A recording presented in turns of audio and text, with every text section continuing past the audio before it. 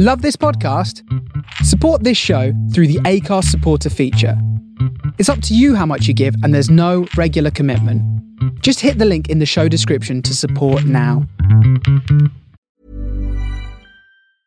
Hey, I'm Ryan Reynolds. Recently, I asked Mint Mobile's legal team if big wireless companies are allowed to raise prices due to inflation. They said yes. And then when I asked if raising prices technically violates those onerous two-year contracts, they said, "What the f*** are you talking about, you insane Hollywood ass?"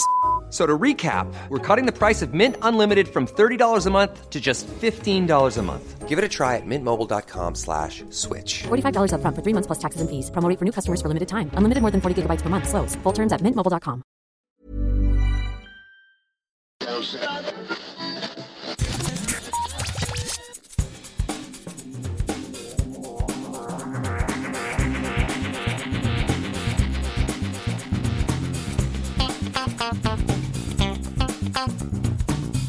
And welcome to episode 349 of Geektown Radio. We are back once again after an extended break whilst I was on holiday, but I have with me... To infinity and beyond!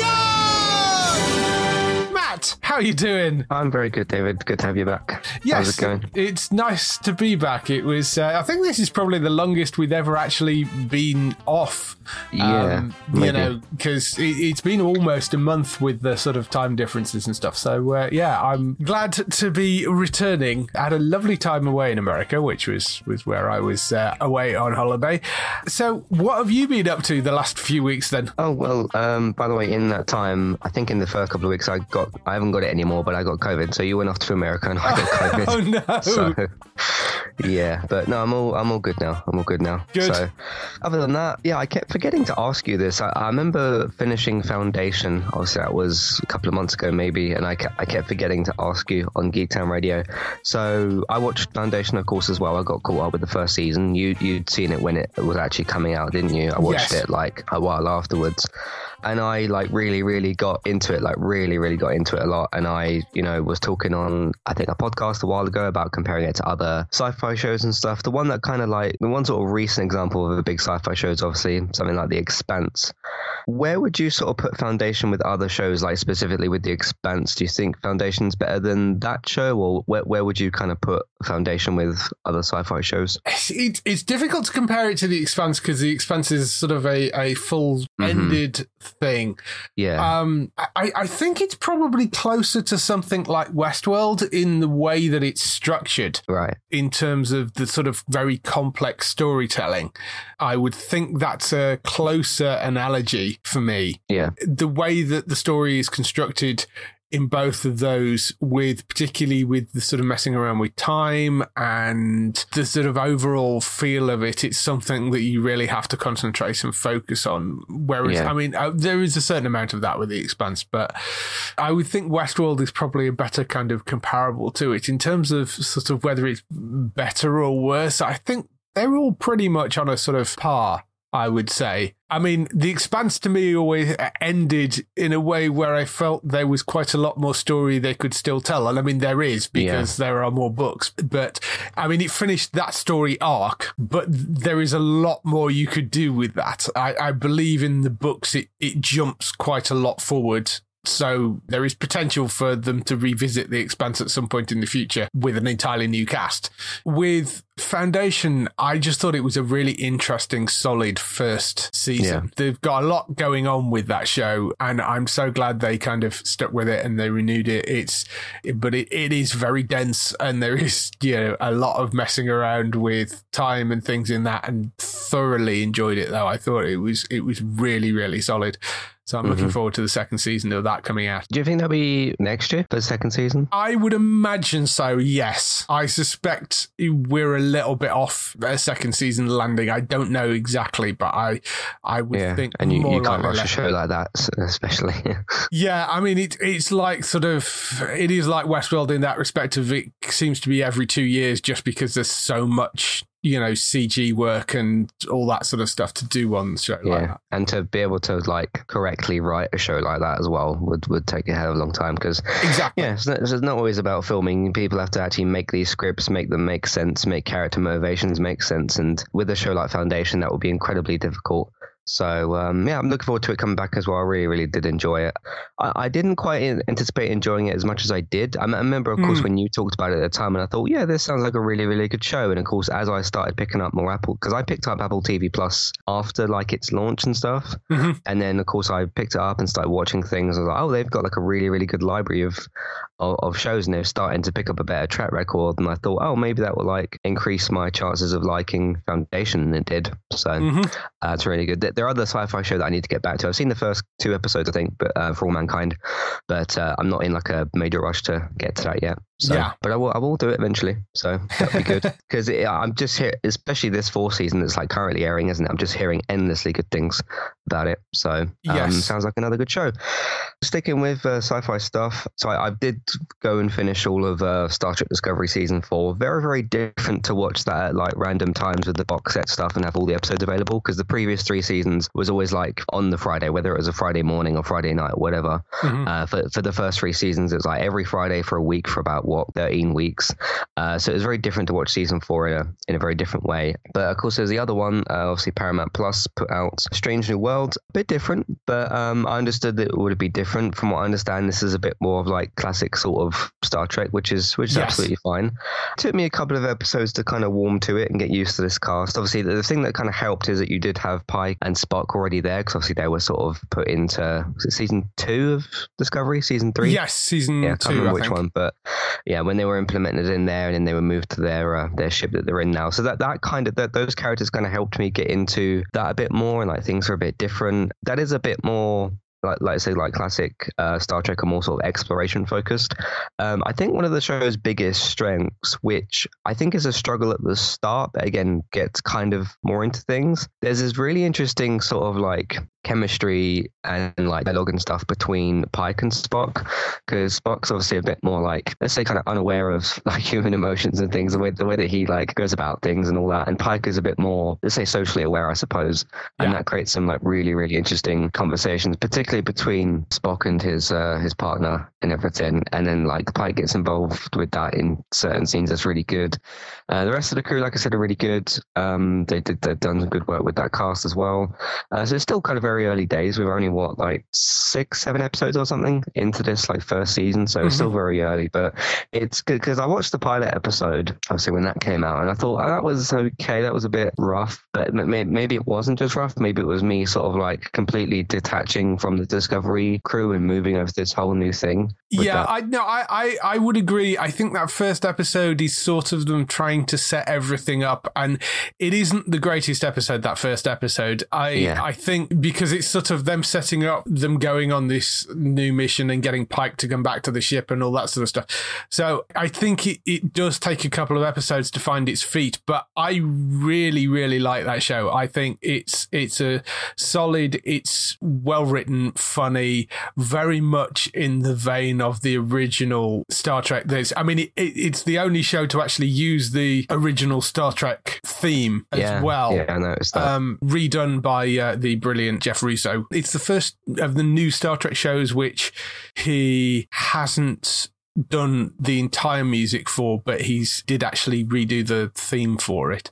But I really I thought that he did a wonderful job with that. So it is designed to invoke the original series. The funny thing with the Star Trek theme that you're mentioning, that they bring up as the title card comes up, I think the first time I properly heard that, there was an episode of The Big Bang Theory. Obviously, Big Bang Theory references a lot of this sci-fi stuff and all that sort of thing.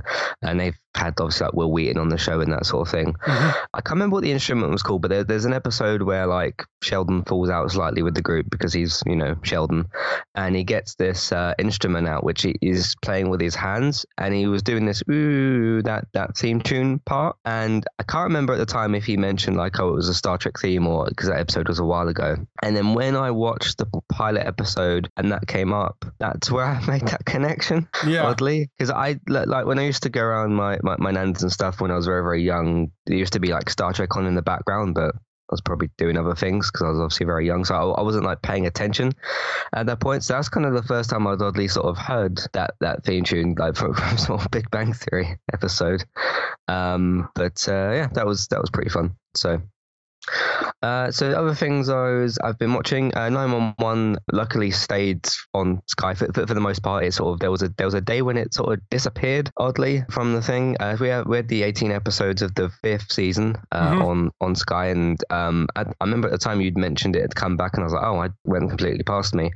Yeah, I think this season is a lot better than the previous one. For some reason, with the previous season of 911, it just didn't click as much. Yeah, and one of the kind of odd strengths with 911 is when obviously our main characters are being called in to help somebody, these are like red shirts that they get given, they say what their names are and stuff, but they're not like parts of main stories and that, but you really care like if the team succeeds and these people live and you know all that kind of stuff.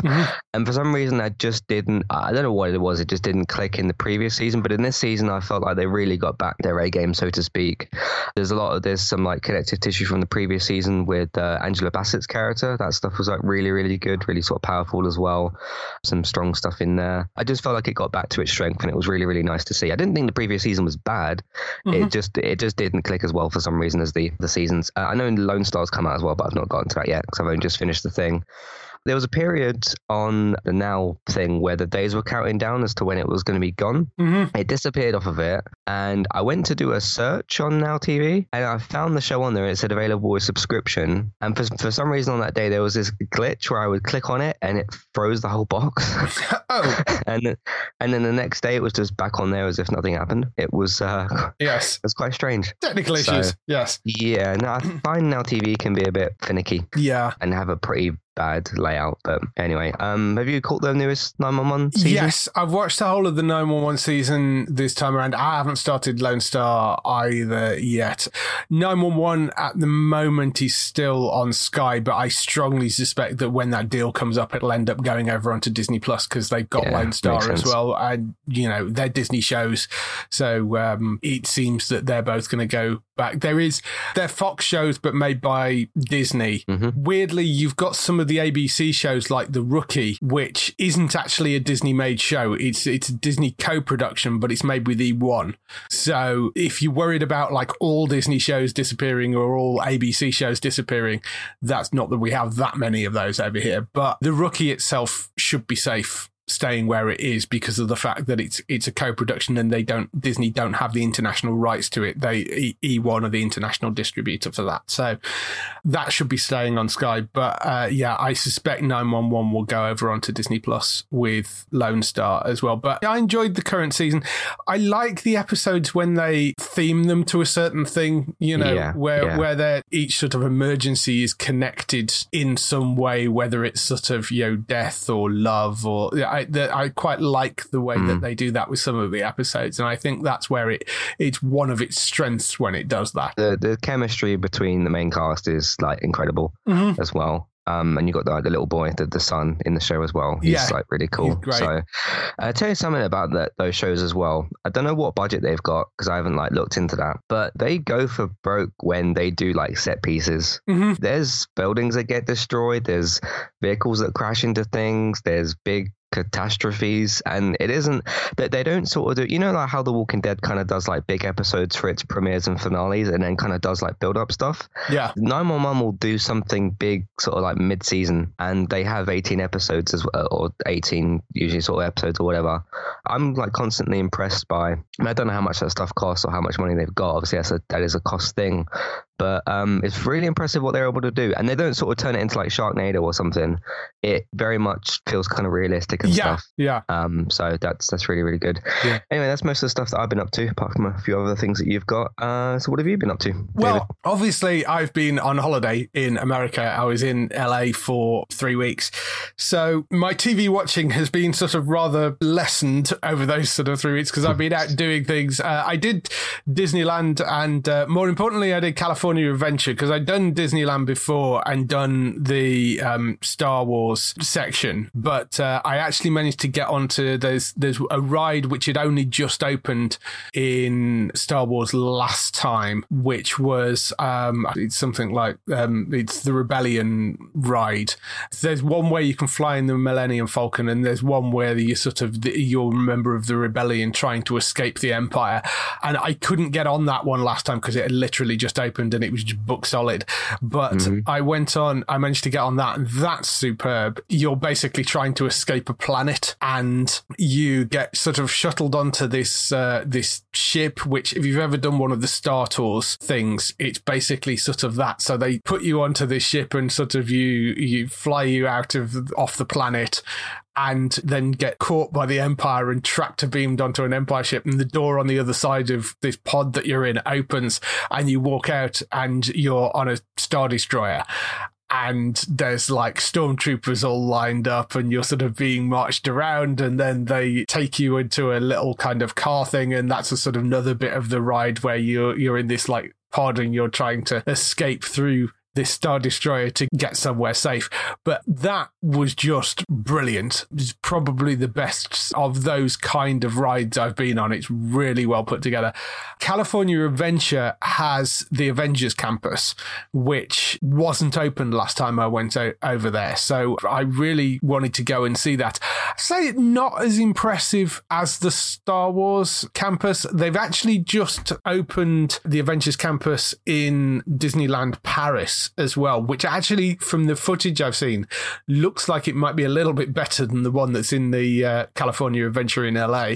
I don't know what it is, but I guess there's more iconic stuff to play with in Star Wars than there is with the Avengers in terms of the location. You know, there's a very distinct visual style to Star Wars, whereas there kind of isn't with the Avengers. But there was still some great fun stuff on the Avengers side. Like, they have really good Spider-Man ride where you're kind of helping Spider-Man save this facility where his spider bots have kind of got wildly out of control. So you're using kind of web things to shoot them down, which was really kind of good fun. That's the big main ride there. The other thing is there's an old Disney ride called Tower of Terror, which is a sort of thing that kind of goes up and down, and they've converted that into a Guardians of the Galaxy ride, which is quite good fun, which is an escape out of this sort of prison with the Guardians. So that's quite good fun as well. So the rides were good. Outside, they do these set pieces where it's Spider-Man kind of flipping over building tops and stuff. There's sort of a guy in a Spider-Man outfit, and they do kind of aerobatics over the top of the buildings and things, which is pretty impressive. And they do a thing with, I think it's Black Panther and Black Widow taking down Taskmaster. And they perform that on some of the roofs of the buildings and things as well. So there's all that stuff going on, which is quite good fun. They have a restaurant on the Avengers campus, which is Pym's Kitchen. And that was brilliant because it's using essentially the premise of it is that stuff has been kind of cooked using Pym particles. So you've got things like soup, but it comes with like one giant crouton, and they've got like burgers which are really, really tiny. So they're like sort of bite-sized little burgers and stuff. So there's also, they've messed around with the sizes of all the food. That's quite good fun as well. So yeah, I mean, there's lots of fun things going on, but I know a lot of people wouldn't be able to go over to LA, but as I say, they've just have opened the Avengers campus in Paris, which might be a sort of viable thing for people to go and do fairly easily. Worth going to look at, certainly. I also built a lightsaber over in the Star Wars thing, which is something that I didn't get a chance to do last time as well, and that's really good fun. I mean, it's not cheap, but you do get a very solid, decent, well-built lightsaber out of it, and you get to kind of go in and build all the hilts from parts yourself, so they're all completely unique. There's lots of very cool stuff over in Disney, so I went and did that. I did a studio tour around Paramount as well, which, mentioning the Rookie earlier, interestingly, the Rookie films at Paramount, not at Disney's own studio. They've pretty much taken over half of Paramount to film the Rookie and the Rookie Feds, the spin-off series. Because I was looking through, they have a board as you go in to show you what's filming at the studio at the time of your tour, and literally half the stages were the Rookie running on there or the Rookie Feds. So I thought that was kind of interesting that that's where they're filming all that. I also went to saw a baseball game for the first time, which is was an interesting experience. I mean, fairly enjoyable. Started off a bit slow, but, you know, kind of got into it towards the end. They do sports quite well. In terms of TV, I've caught up with Better Call Saul since I got back because it's on AMC over there and I was having problems getting the VPN to switch over onto Netflix UK. So I couldn't watch that until I got back. Those returning episodes have been spectacular so far. They're killing people off left, right, and centre. Each episode is sort of wrapping up a plot point. You can tell that it's kind of coming to the end of the series. So, I've been really enjoying that so far. How's it been going for you? Because obviously you've been doing the Better Call Saul podcast solo for the last couple of weeks. Yeah, it's been really, really brilliant. Obviously, we'll have a few things to talk about when you come back this week. But no, it's been brilliant. We're really like into that end game portion. Like we only have 4 episodes left now, I think. So big things are happening that are putting things into place.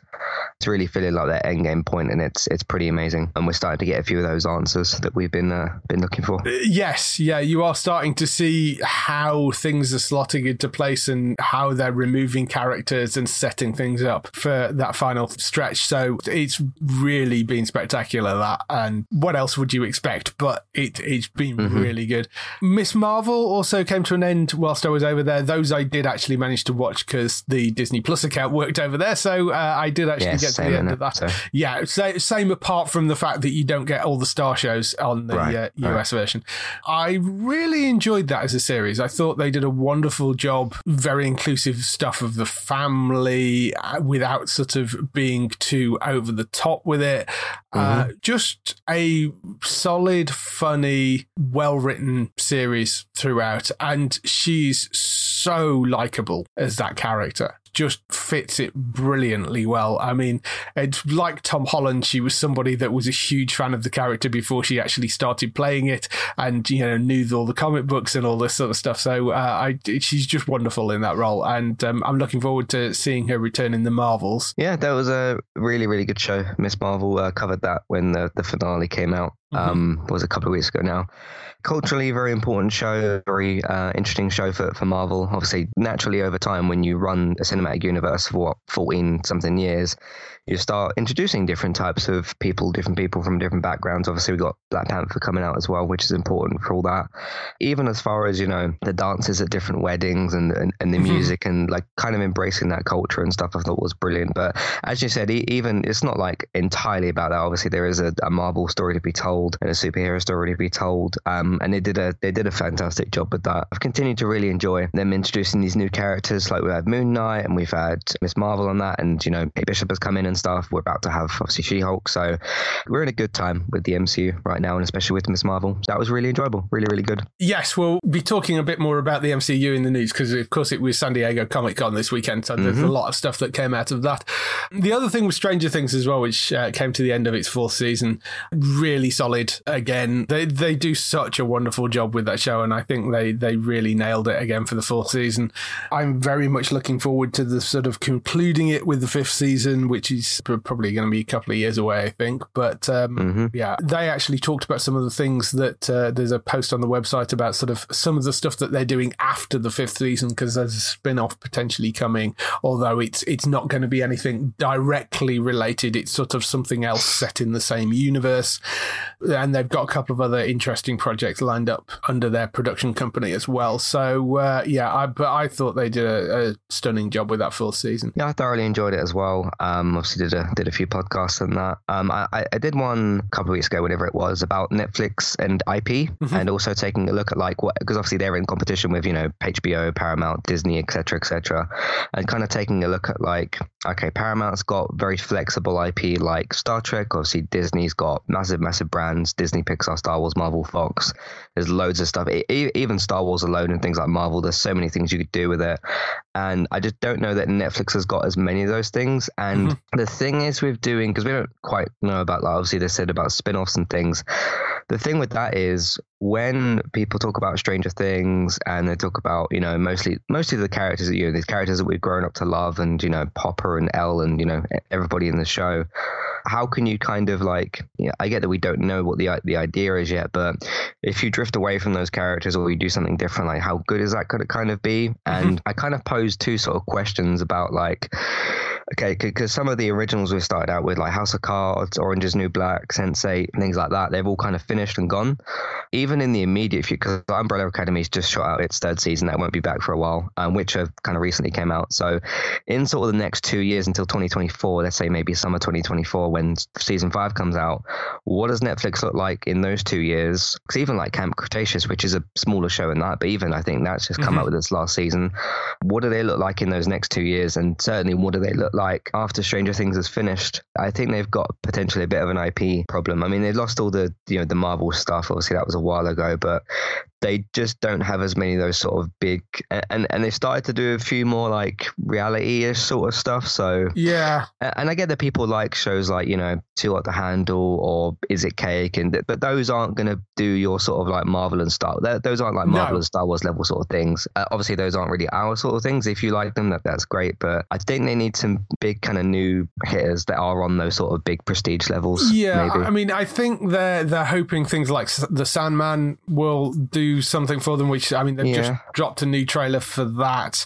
They have still got the Miller World IP. They've got Roald Dahl. What does that contain? That's things like Jupiter's Legacy, but obviously that didn't work particularly well for them, unfortunately. Yeah. But they have got a bunch of other things. I mean, unfortunately, the one big thing that Miller World had is Kick-Ass, and I actually think that's not part of the deal, I seem to remember, because of the fact that it had been somewhere else. And Kingsman is the other thing, but that, again, I don't think was part of this deal because it was somewhere else as well.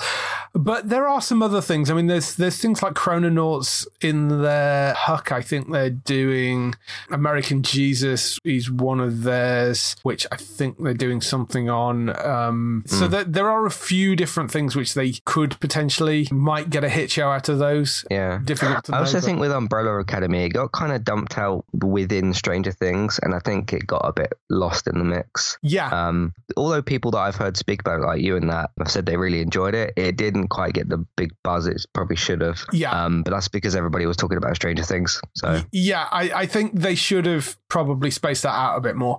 But timing's not necessarily Netflix's greatest point. But yes, they should have probably spaced that out a little bit more. But never mind. I mean, I did really enjoy that series as well. But yeah, I'm about halfway through Umbrella Academy season 3. No, it's been good. I think it's a really solid season, but like you say, just got a bit lost and buried under Stranger Things, and I'm surprised they didn't, given that's one of their larger titles, they didn't space that out a little bit more. But they have got some other stuff going for them. It's just whether it's enough in terms of IP is difficult to tell right now. Yeah, that's all the stuff we've been doing for the last few weeks. Let's move on to some TV and film news.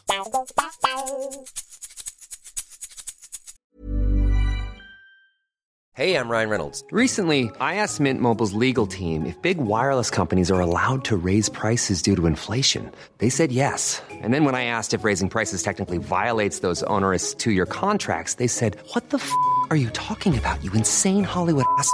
So to recap, we're cutting the price of Mint Unlimited from $30 a month to just $15 a month. Give it a try at mintmobile.com/switch. $45 up front for 3 months plus taxes and fees. Promo rate for new customers for limited time. Unlimited more than 40 gigabytes per month. Slows full terms at mintmobile.com. So we kick off the TV and film news with the renewals, cancellations and pickups.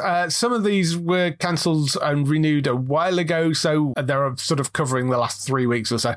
Night Sky was cancelled at Amazon after 1 season, which was a sort of sci-fi show, but my God, it was slow. I mean, I watched the first couple of episodes of it, but I just really, really struggled with that show. So I'm not hugely surprised because I think it was probably quite expensive to create, and it's just very, very, very slow, unfortunately. So that's got canned after 1 season. Gentleman Jack has been cancelled by HBO, which was it was a BBC HBO co-production, I think that. HBO have dropped out of it. So cancelled after 2 seasons, but the creator is looking at ways of making a 3rd season, whether that's with the BBC and somebody else or what, I don't know, but they are talking about possibly managing to try and save that. So it may not be entirely gone, but but at the moment it is cancelled after 2 seasons. So does that mean BBC still wants it, but HBO doesn't, so they're looking for a co-production partner? That seems to be the implication, yes. Right. So it's HBO that have said no, but BBC still want it. Yeah, HBO have said they don't want it anymore. BBC, it seems, do, but they can't afford to do it on their own. So okay, right. We'll see whether anything does come out of that. That's the sort of thing where Netflix does sometimes step in, actually, you know, because it's an established show. And that is one thing they are reasonably good at doing, is saving things that have fallen off somewhere else. Duncanville, which did air here, that's been cancelled at Fox after 3 seasons. A couple of more painful ones. Time Traveler's Wife cancelled after 1 season by HBO, which I was really upset about because I thought that was brilliant, that first season. And there's so many more places you can go with it. I think we were talking to Gray about it just before in the podcast before we went up for the break.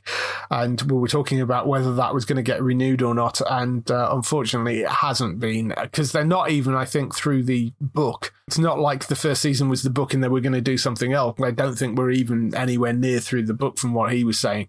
So it's such a shame that's not been picked up again, because I think Stephen Moffat did a wonderful job with that. And it's a shame it just didn't find an audience by the sounds of it. I enjoyed it. Yeah, very good. Thought it was really good.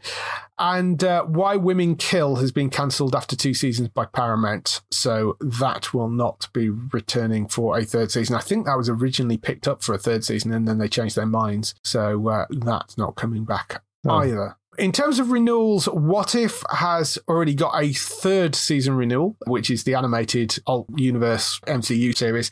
That is going to be back for a 3rd season, and 2nd season is sort of well underway. I think they've said early 2023 for that. Wheel of Time has also been renewed for a 3rd season before its 2nd season has even aired. So that's going to be coming back. That's one of Amazon's big shows. Another early renewal for A Resident Alien. That's going to be back for a 3rd season, renewed by Sci-Fi in the US. Breeders has been renewed for a 4th season by FX and Sky, so that will be coming back. Only Murders in the Building was renewed for a 3rd season by Hulu. I've got a few episodes behind on that as well, because I couldn't get that in the US because they don't have the Star thing and I didn't have access to Hulu. So that's back for a 3rd season. I did enjoy the first couple of episodes I think I've seen of that. I keep hearing people saying like, oh, I didn't expect much from the show, but it's like really surprisingly good. It is. So yeah, it's like a surprise hit for people, I suppose. Yes, it was one of those things that you thought, oh well, it's Steve Martin, Martin Short, you know, and Selena Gomez. I'm not sure what this is going to be, but it might be a bit sort of fun, distracting kind of, you know, little comedy. But it is really well put together. It's fun, it's funny, it's well thought through in terms of its plotting. Very much enjoying watching that. So I'm really happy that's back for a 3rd season. For All Mankind renewed for a 4th season. It's the 3rd season that's either finished airing or I can't remember, because I got a preview of it, so I'd already seen all of that season by the time it aired on Apple. But that has been renewed for a 4th season, which I'm very happy about, and it's going to have another 10-year time jump in it. So that presents an interesting sort of thing, because I think that will probably mean the 4th season will be likely the last season with the main cast in the sort of main roles. Otherwise, you're going to have like Joel Kinnaman in makeup playing a kind of 90-year-old astronaut, which doesn't kind of work, I don't think. So it's going to have to be a multi-generational thing. And they have brought in some younger characters, but it is going to be one of those shows that if it goes for sort of 6-7 seasons, you are going to have to lose some of those, more of those original cast members moving forward, purely because they age out of it if you're going to jump 10 years every time. But I really love that show. I'm glad that's coming back. Shetland has been renewed for an 8th season, but there is a caveat to that. Douglas Henshaw, who has been the lead for the first 7 seasons, is going to leave. So it's going to have a new lead actor for Shetland. That's the BBC show, that one. Criminal Minds has officially been revived. That's been on and off the cards for ages. There were rumours that they kind of changed their minds and they weren't going to do it, but they've officially ordered, I think it's a 10-episode series for Paramount Plus. Unlike the normal Criminal Minds that I think was a sort of case of the week thing, this one is going to be one case that runs over 10 episodes. If you're a fan of Criminal Minds, that will be an interesting revival series to look out for, and that's on Paramount Plus. Evil, also on Paramount. That has been renewed for a 4th season, although over here it goes out on Alibi.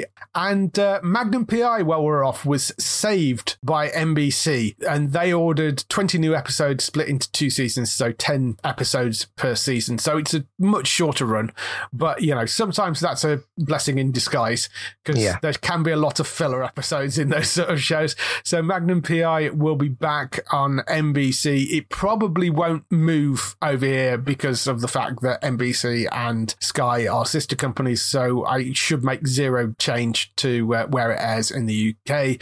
But it means it's moving from CBS to NBC in the US. That's good news. I know there was a lot of outcry when that got cancelled, so I'm glad that's got picked up. In terms of pickups and other news, they've announced that Vampire Academy, which is the new Julie Plec vampire series, Julie Plec being the person behind the Vampire Diaries originals, Legacies, all those Vampire Diaries shows, Vampire Academy is going to be airing on Friday the 16th of September on Peacock UK, so that's the day after it airs on Peacock in the US. So for once, the Peacock shows are airing on Peacock on both sides of the Atlantic.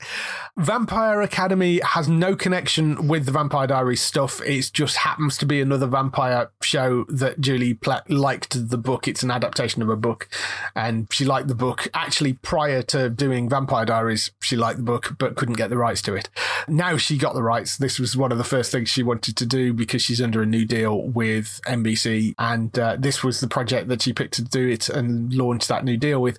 It's described as a story of friendship, romance and danger at St. Vladimir's Academy, which isn't just any boarding school. It's a hidden place where vampire royals are educated and half-human teens trained to protect them from the savage Strigoi vampires who would like to see them destroyed. So it's very much in that sort of teen vampire drama-y kind of area that she does so well. So I'm sure that will be one to look out for if you're a Vampire Diaries fan. I mean, different book, different cast, not connected in any way, but certainly the same area. There was some casting announced for Black Mirror Season 6. Zazie Beetz, Papa Esadu, Josh Hartnett, Aaron Paul, Kate Mara, Danny Ramirez, Clara Rugaard, Auden Thornton and Ajana Vassan were announced as being part of the cast for the first few episodes of Black Mirror Season 6. Don't really know any more about Black Mirror at this point because it's way, way too early to tell. Aaron Paul has actually voiced something in Black Mirror previously, so there is some suggestion that maybe they're going to go back to a story they've told before previously for the first time with Black Mirror. Whether that is true or not, don't know. But in Season 4, the USS Callister episode, which picked up like 4 Emmy Awards, which starred Jesse Plemons in the lead role. That was the one about the VR gaming company that the guy was basically had created virtual copies of his staff and was abusing them in this sort of VR virtual Star Trek type world. Yeah. At the end of that, there is a character that they encounter called Gamer691, which was voiced by Aaron Paul. So there is a suggestion that maybe they're going to go back to that universe and that episode, and maybe he's playing that character again. It may not be the case. It may be that there is something entirely different coming for that, because one of the things apparently when they got him to do that voiceover role, apparently Aaron Paul is a huge fan of Black Mirror and said, look, I'll do the voice as long as it doesn't preclude me from going back and starring in another episode, because they'd asked him to be in that episode and he couldn't commit to anything more than a voice at the time because he was filming other stuff. And he basically said, look, I'll provide you a voice for it as long as that doesn't stop me from coming and actually being a character on screen in a later episode. So it could be that he's playing something completely new. It could be that they're going to go back to a story for the first time, but we'll have to wait and see with that. And the other bit of casting news was Ironheart, and Alden Ehrenreich has joined the MCU series on Disney Plus, which is Ironheart's the one about the young girl who creates the most advanced suit of armor since Iron Man. Yeah, Riri Williams is her name? Yes, that's the character's name. So that was the young Solo guy, wasn't it? Yes, it was. Cool. And he was great in that film as well. Yeah. And the bosses at Star Wars, their takeaway from the fact that Solo didn't do as well as it was they shouldn't go back and recast the iconic characters. And you're like, no, that's not the problem that was the issue with Solo. Solo basically was a story issue and the fact that you messed around with the directors. The one thing that really worked in that was the casting was brilliant. Yeah. Donald Glover was great. Alden Ehrenreich was great. The casting was superb. So that wasn't the issue. That's entirely the wrong takeaway for that. There is no reason why you couldn't do a Solo TV series with Alden Ehrenreich taking that role over. Saying, oh, well, we shouldn't recast the classic characters, you kind of did that with Ewan McGregor, and that worked out okay. So, it was a weird statement for them to make, but anyway, I'm glad he's sort of still sticking with Disney and he's now going to be in the MCU. That's good. Sticking with the Marvel stuff, it was, of course, San Diego Comic-Con. They did a big panel. They announced some new things, but one of the big things they did was they announced what the overarching story was for the next few phases, and they also gave some date announcements for Phase 5 and Phase 6. So, following on from the Infinity Saga, which was Phase 1 to 3, Phase 4 to 6 will be the Multiverse Saga, if you hadn't already guessed that by the amount of multiverse stuff that was kind of hanging around, but I think that was fairly obvious that that's where they were going with it. Yeah, especially with a film called Doctor Strange and the Multiverse of Madness as well. Yes, and the multiverse stuff that we had in the Spidey movie, and we know at some point they're going to need to introduce X-Men, and they've kind of hinted at that already in Miss Marvel. So there's things going on there, and the multiverse is a way of sort of potentially doing that. It's no great surprise that the Multiverse Saga is what that they're going with for phases 4 to 6. Phase 5 starts with Ant-Man and the Wasp Quantumania, so that's 17th of February. We've then got Secret Invasion, which is the Disney Plus series, that's coming spring 2023. Guardians of the Galaxy Volume 3 in 5th of May 2023. Echo coming in the summer, then Loki Season 2 also in summer. That's followed by the Marvels, which is going to be the 28th of July. Blade now has a date, that's going to be the 3rd of November. Ironheart will be autumn 2023. Agatha Coven of Chaos, that's going to be winter 2023. Daredevil Born Again, which is a new, well, we kind of knew it was coming, but now has a official title. That's spring 2024.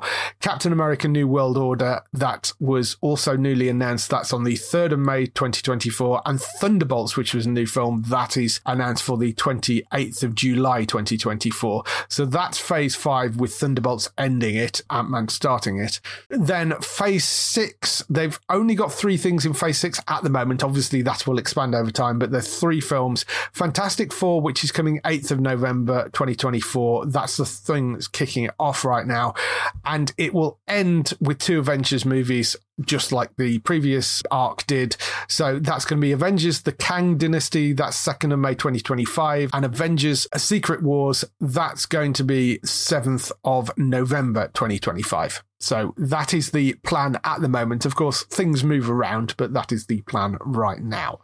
Yeah, some interesting stuff in there. There's a few new projects and things that have sort of changed. You've got, as I say, Daredevil Born Again, which is the official title for the revamped Daredevil series. Takes its name from a classic Frank Miller run on the comic book. However, that comic book was used as the basis for season 3 of the Netflix series. So, although it's called that, obviously because it's the first one on Disney Plus, I rather suspect the storyline will be somewhat different to the comic book storyline. They've just kind of nicked the name, which I think is fair enough.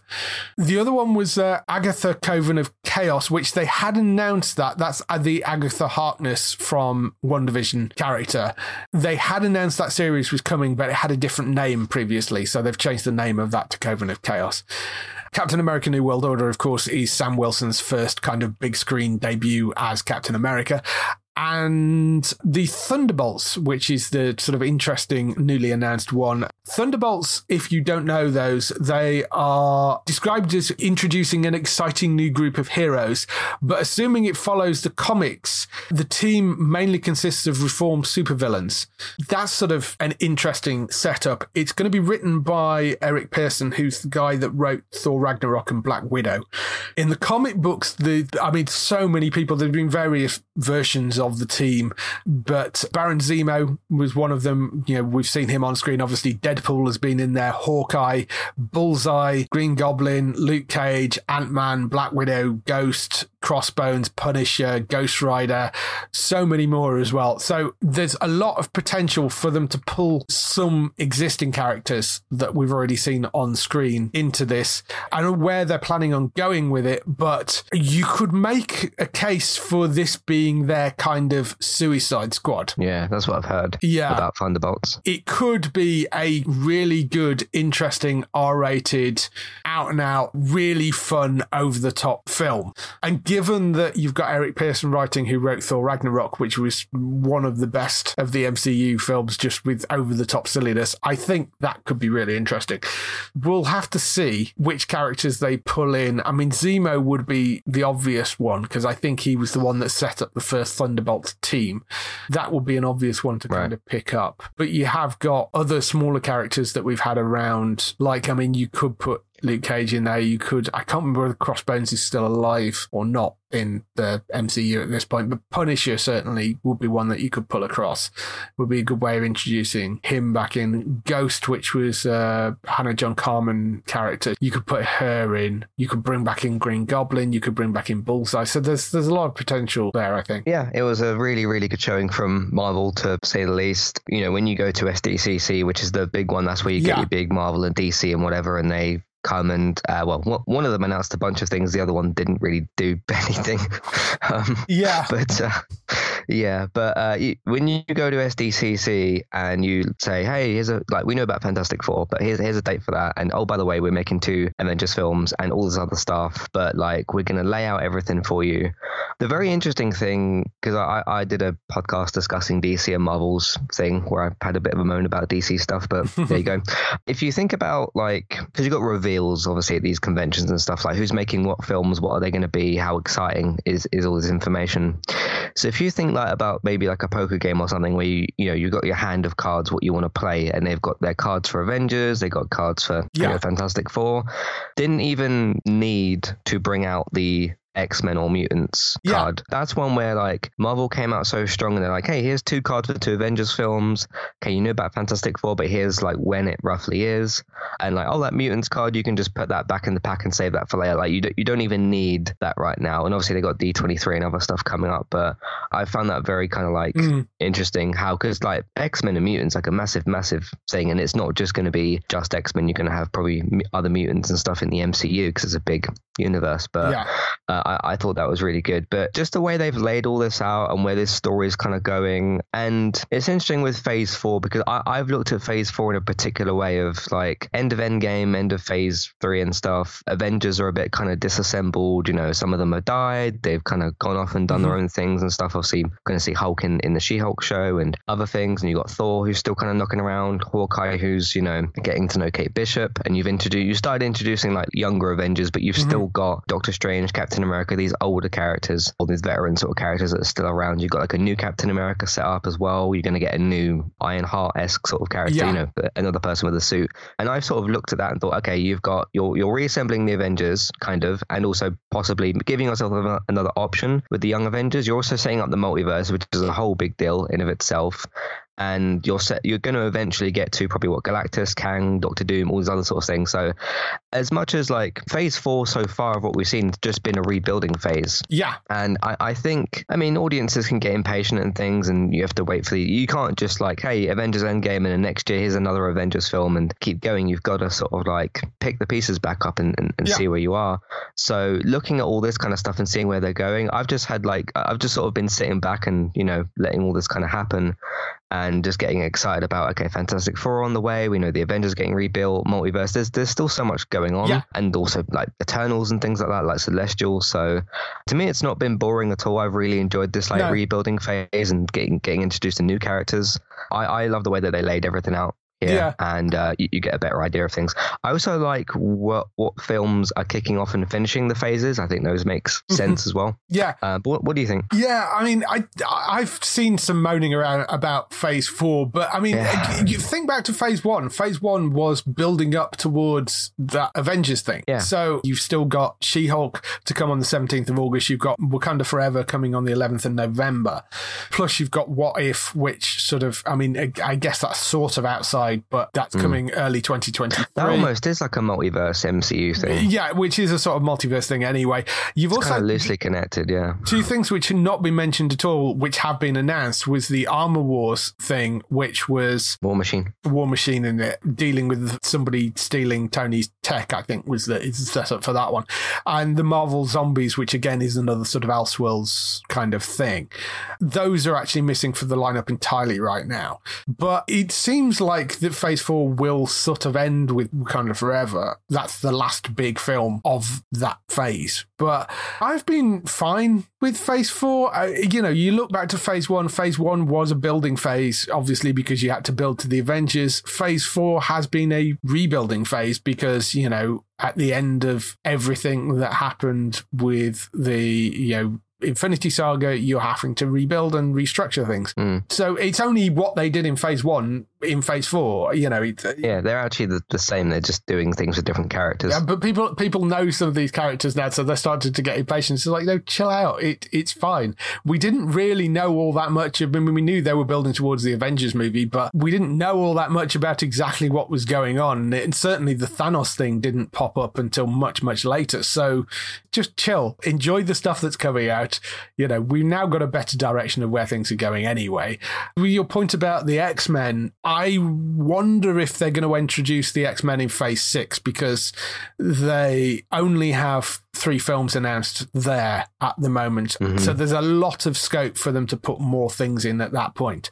So I'm kind of thinking that that's probably where you'll find those, I would have thought. So, I mean, it's all looking pretty bright, though, I think, over at Marvel. Phase 5 looks pretty packed. Phase 6 has got a lot of scope to add some more interesting stuff in, and that will take us up to 2025. So lots of good things kicking around there, I think. Because with things like X-Men, you don't rush something like that. You don't sort of like, oh, we have to tell you a date because you're very light. It's like, no, you're doing it. You said about Avengers, Fantastic Four, X-Men, all really, really big deals. So if you only want to kind of like say, okay, dates for those things, and obviously because the actual Avengers, the 2 films hadn't been announced, so those were like the big announcements.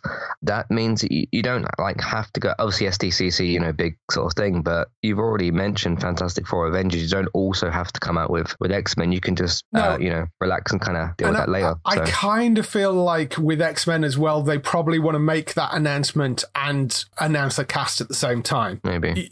I think if they're going to say, okay, these are going to be the new X-Men, this is the person that's going to take over the role of Wolverine, they're going to want to be able to introduce those key characters, I would have thought, with faces.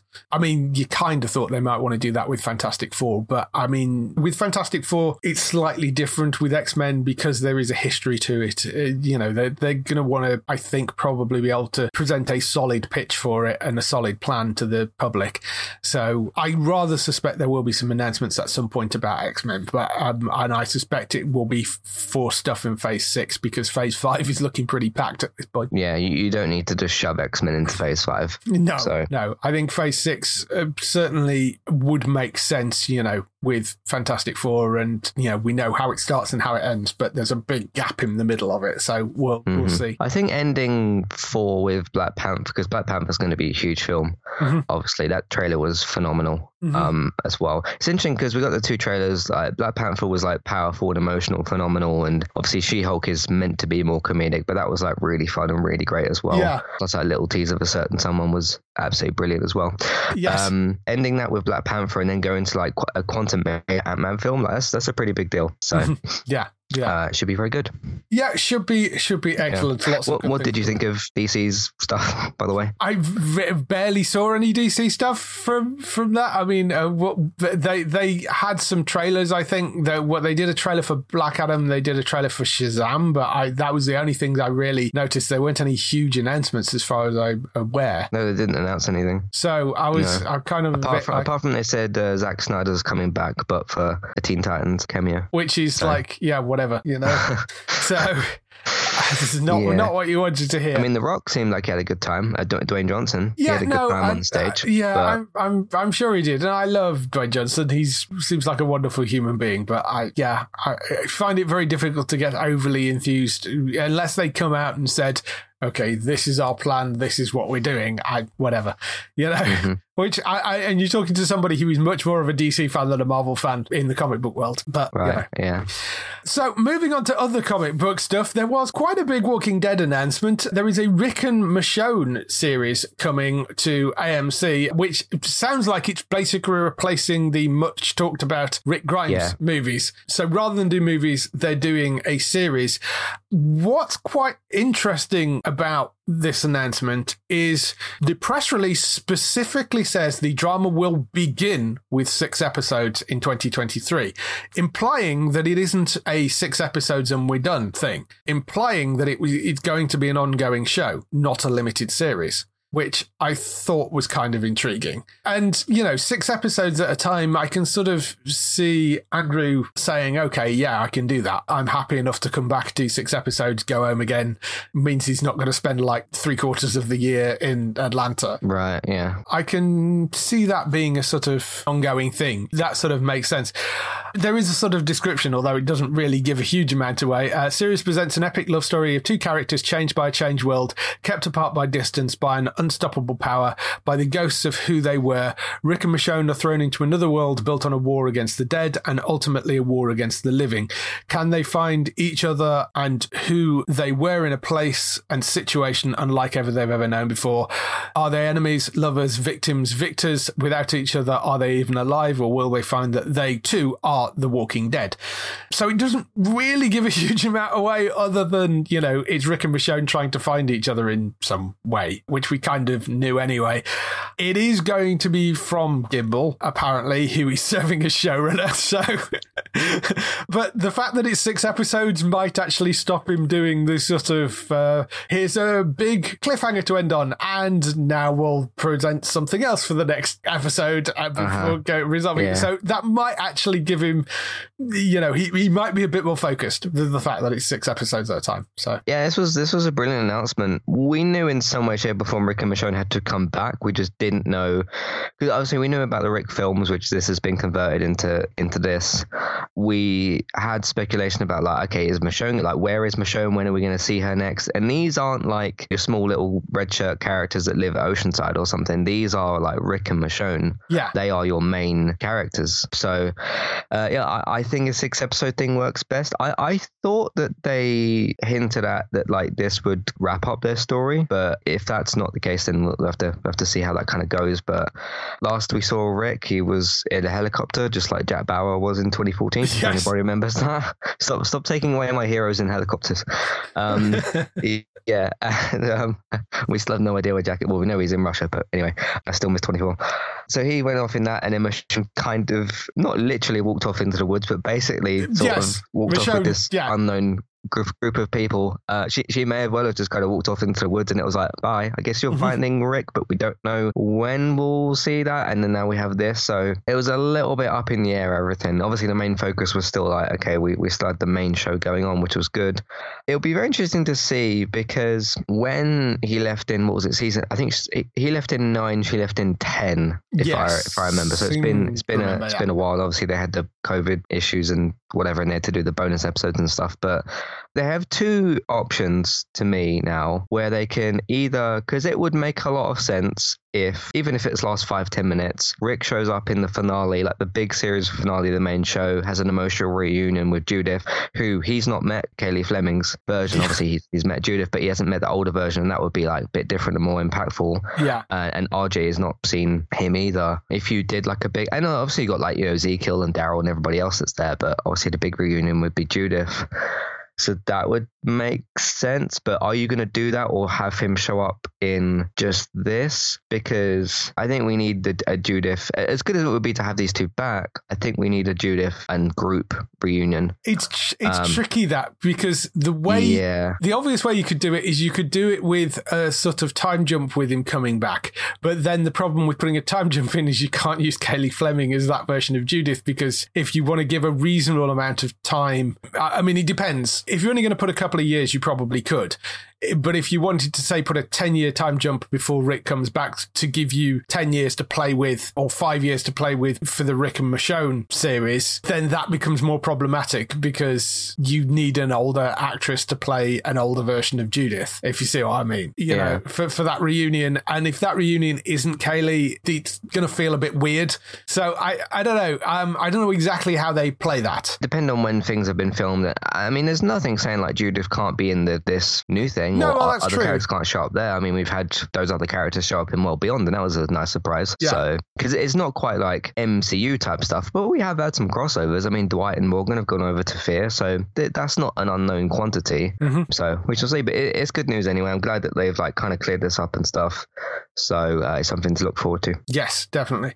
One last story we have, which I thought was kind of interesting. Strange New Worlds, as we were talking about earlier, coming back for a second season, will feature a crossover with Lower Decks, apparently, which it's fascinating. But the episode will apparently be a live-action animation hybrid with Tawny Newsome, who plays Beckett, and Jack Quaid, who plays Brad Boemler, in it, playing the live-action versions of their animated characters, apparently. Jack Quaid, of course, is Huey from The Boys. Mm-hmm.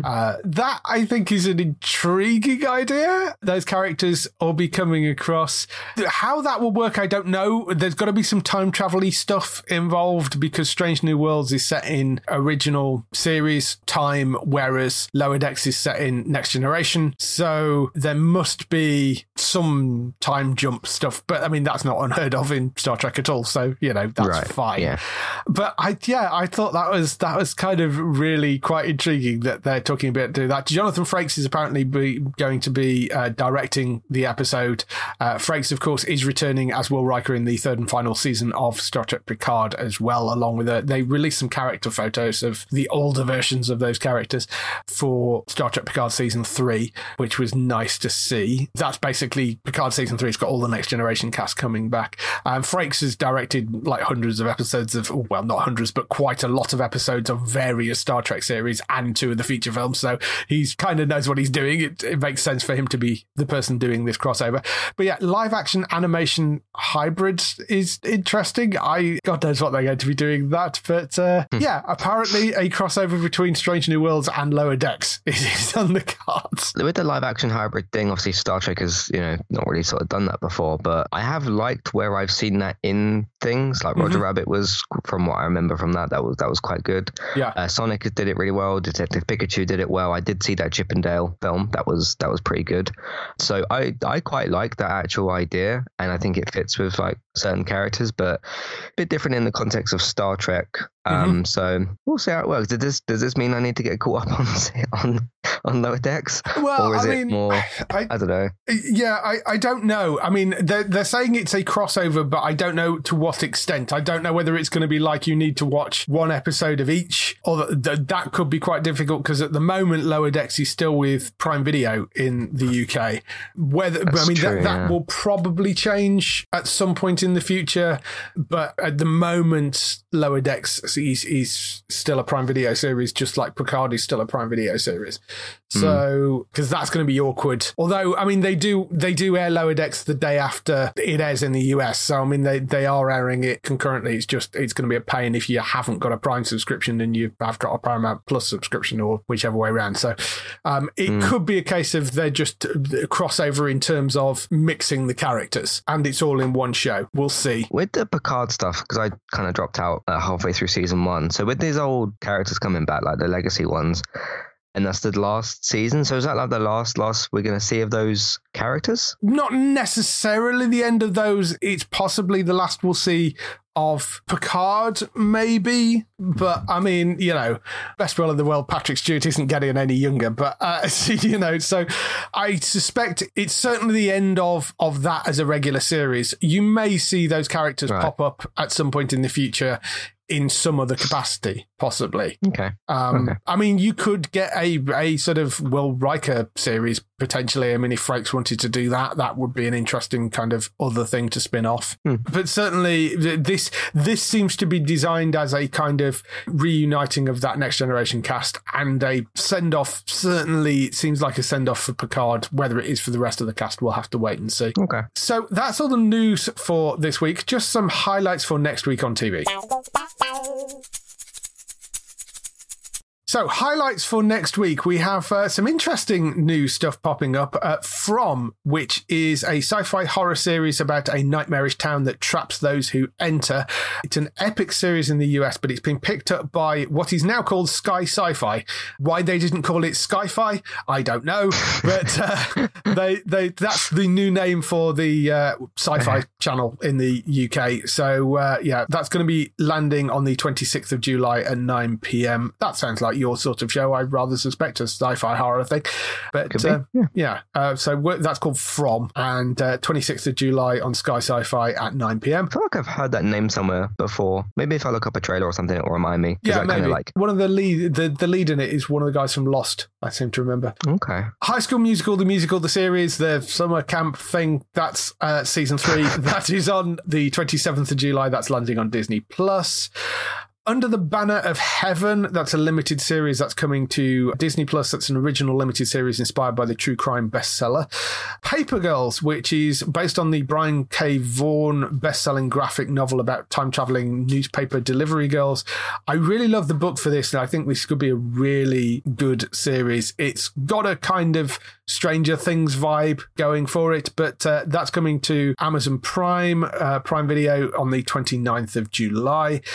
There is a show called The Resort, which is a multi-generational coming-of-age love story disguised as a fast-paced mystery about the disappointment of time.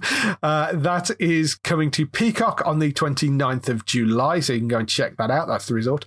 Surreal Estate, which is also coming to Sky Sci-Fi. That's on the 30th of July at 9 p.m. This is sort of a bit X-Files-y. It's a real estate agent and his elite team of specialists who handle cases that nobody else can, haunted and possessed houses that literally scare would-be buyers away. It sounds like it could be a comedy setup, but I think it is actually a drama.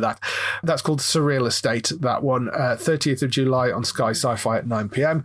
And on the 1st of August, La Brea finally gets a UK air date, randomly on Paramount Plus, which is slightly odd given it's an NBC show. So I don't know why it's on Paramount, because as far as I can tell, Paramount have zero things to do with it. It is purely an NBC series, so it seems like it's something they bought in. My only thinking is that there was possibly some horse trading went on where they sort of said, okay, well, if you give us these CBS shows to air on Sky, we'll give you La Brea to air on Paramount Plus. I'm guessing that's possibly what happened, but La Brea is that wonderfully bonkers sounding show where this big sinkhole mysteriously opens up in the middle of Los Angeles, trapping half the family in a primeval world underneath. It has been renewed for a second season, because it did sound like it could be a one season and done show, but it has been renewed for a second season, so it is coming back. It seems like it's going to be wonderfully fun, silly, fun sci-fi series. So that's La Brea. That is coming to Paramount Plus on the 1st of August. It's dropping as a box set, I think, as well. You'll be able to go and binge your way through that on Paramount Plus.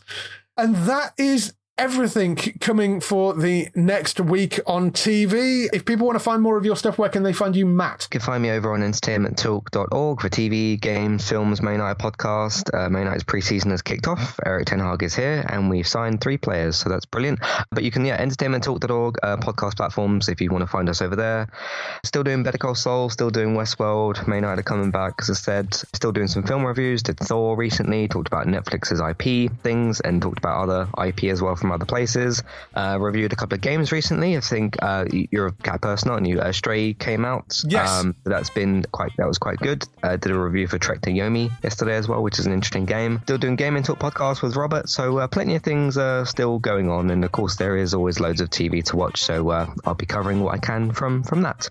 You can also find me on Twitch at eTalkUK, and if you want to find our gaming content archive, basically it's on YouTube at Entertainment Talk Plays. So that's me. So go and check Matt out over there. For other people involved in the show, you can also go and find Bex on twitch.tv/Trista Bytes. That's BYTES. She's streaming daily and various evening streams, and you can go and check out all the fun and silliness over there. You can go and find Daryl over in HollywoodNorthNews.net for all those TV series you love that are shot in Canada.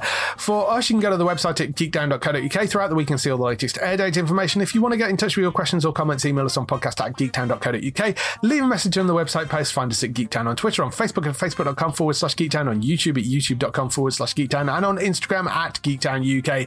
That is everything. We shall see you next week. Bye-bye. goodbye.